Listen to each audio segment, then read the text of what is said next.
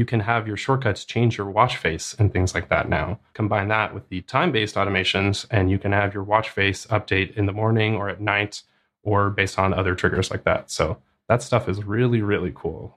Sponsored by CuriosityStream, now bundled with my streaming service, Nebula. Siri shortcuts, one of the biggest, nerdiest, most awesome updates iOS, iPadOS, and watchOS are getting this year.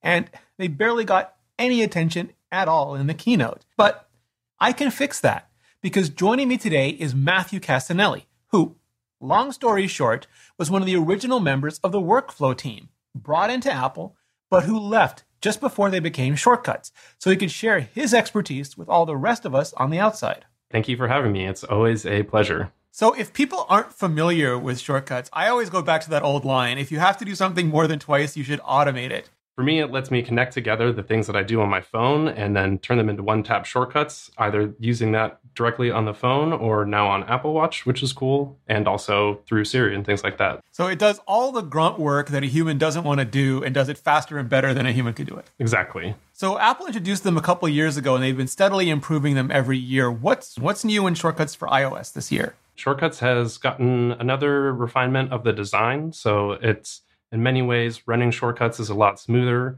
You can access them from the widgets on the home screen, which is really great. There's shortcuts for Apple Watch, which is very, very cool. Automations have gotten even better, and there's maybe 25 or maybe more actions. We'll see as more betas come out, but they're adding a lot of new features that I think will make the whole experience a lot more cohesive. So I saw you post your, well, I don't know if I can even call it a home screen. It was a screen that contained more widgets than I've ever seen, cataloged into more folders than I've ever seen. Yes. Those were some of my home screen experiments ahead of iOS 14, because previously there was no such thing as folders or any type of organization in shortcuts. And so I was forced by necessity of using shortcuts way, way too much to put them onto the home screen completely in folders. But what they've actually introduced now in iOS 14 is folders inside the app. So I've gone through and pretty much destroyed everything I had before and started over. And I think I have 100 folders now, which is a little bit much. Wow. Now you can do very simple things, just like picking up multiple shortcuts and searching for them and moving them and stuff like that. So that I was like celebrating during the keynote, because folders for me are like, I've wanted that for 5 years since when it was workflow. So that's like a finally for me. Do you have any advice for people who want to organize their shortcuts? Like, do you have a unified organizational principle for doing things like that? I use color, actually, and it kind of shocked me once I actually got them sorted into colors, and it took a while to sort of decide what I wanted to use for what. But after a while, now I have this really strong association, and I can just tell throughout my library, like, oh, this red one is either a calendar thing or for YouTube. Pretty simple associations, but once you pick, it does start to work really well. And then within that, I have, I try to use custom icons and sentences that are verbs. So if I'm asking Siri to run this shortcut, I want it to be like, open my video tasks or something like that. And you mentioned, Apple introduced a whole new style of widgets this year based on complications, but they're really handy and you can put them almost anywhere on the home screen, and Siri shortcuts blessedly are part of them. How has that figured into how you put shortcuts on your home screen, if at all? It's great. I am loving the widgets. I think they're very cool. There's some interactivity that I wish was there, but they do open so fast. And at least for me, Shortcuts has sort of special privileges because in general, when you run Shortcuts now, they're using a compact UI that kind of pops over from the top, regardless of if you're in the Shortcuts app or running it from the home screen through that widget experience.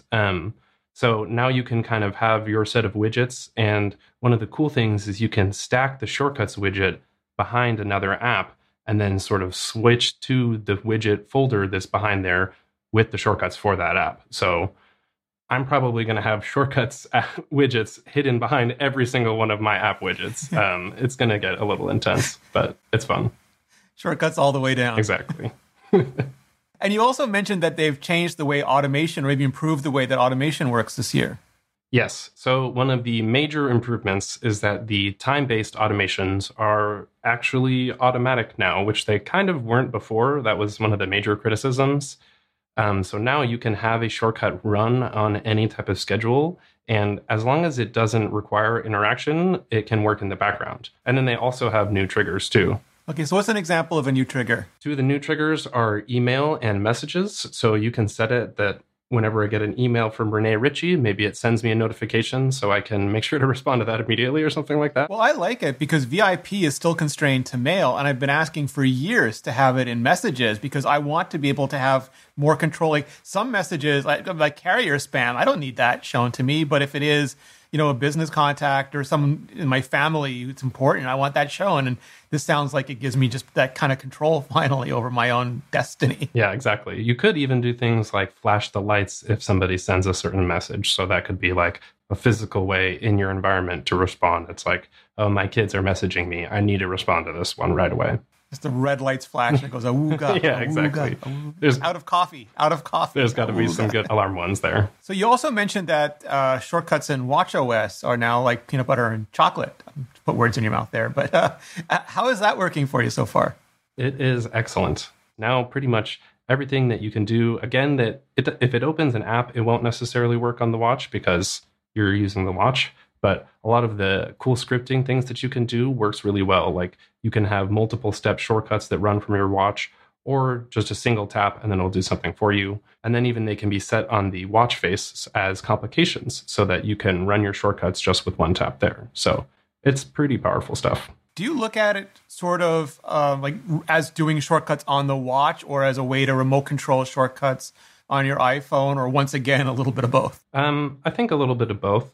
They did say in the developer sessions that shortcuts do run standalone on the Apple Watch. So if you have a cellular watch and you leave your phone at home, it should be able to connect and do everything it normally does.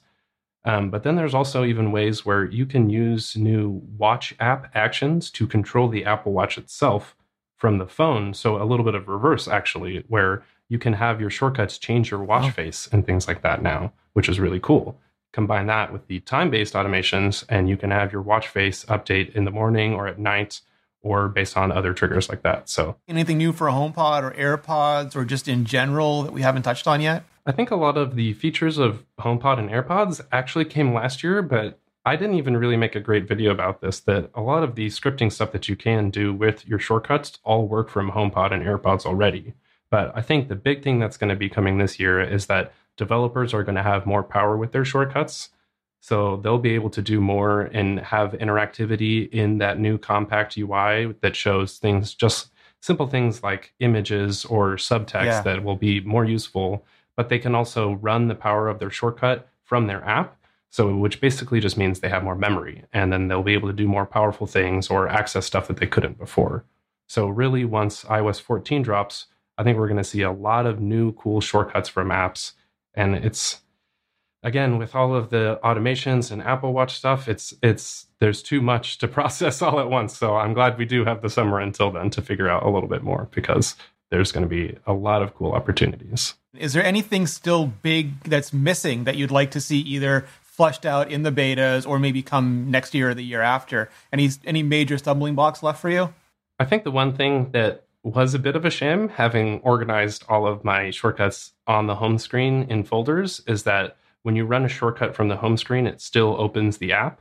I'm not sure if this is like a technical detail, because in general, when you tap things on the home screen, they open. So it would be a little bit different compared to those widgets. But I do wish you could add a shortcut from the home screen and then tapping it would run it with the compact UI. That would be good. Thanks, Matthew. And make sure you check him out on YouTube, Twitter, and the web. And then check out Nebula, the supremely cool new streaming video service I'm building with a group of like-minded, educationally creator friends.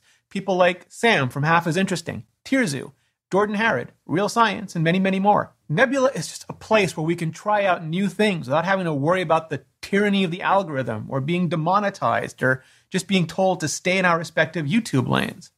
Also, there are amazing originals like Tom Scott's Money and Alex Goes Bananas, which you might just see me in sooner rather than later. Also, the Working Title series, where a bunch of us take a look at a bunch of our favorite TV shows, something that would just never work with the algorithm, but works fantastically well on Nebula. And it's also a place where we can post all of our regular videos just like this one, but without any ads or any sponsorships at all. In point of fact, new ad-free, sponsor-free content goes up not just every week, but every day, multiple times a day, which is great if you're just tired of waiting for all the other online services to update. There are even special and extended versions of our videos. Like I've been posting the full-length versions of my interviews on Nebula as well. 45-minute chats with iJustine, Brian Tong, Walt Mossberg, and more to come. And again, things that would just totally get buried here by the algorithm. And now, because Nebula comes bundled with CuriosityStream, you also get access to its thousands of documentaries and series by people like David Attenborough and Chris Hadfield, which right now is discounted all the way down to just $14.97 a year. Yeah, you heard that right. A year. Seriously, it's the best deal in streaming today. Just go to curiositystream.com/ReneRitchie for unlimited access to the world's top documentaries and nonfiction series, and now Nebula as well. Enter the promo code ReneRitchie to start your membership completely free for the first 31 days. Thanks, CuriosityStream. Thanks to all of you for your support. Check out my iOS 14 playlist above, and see you next video.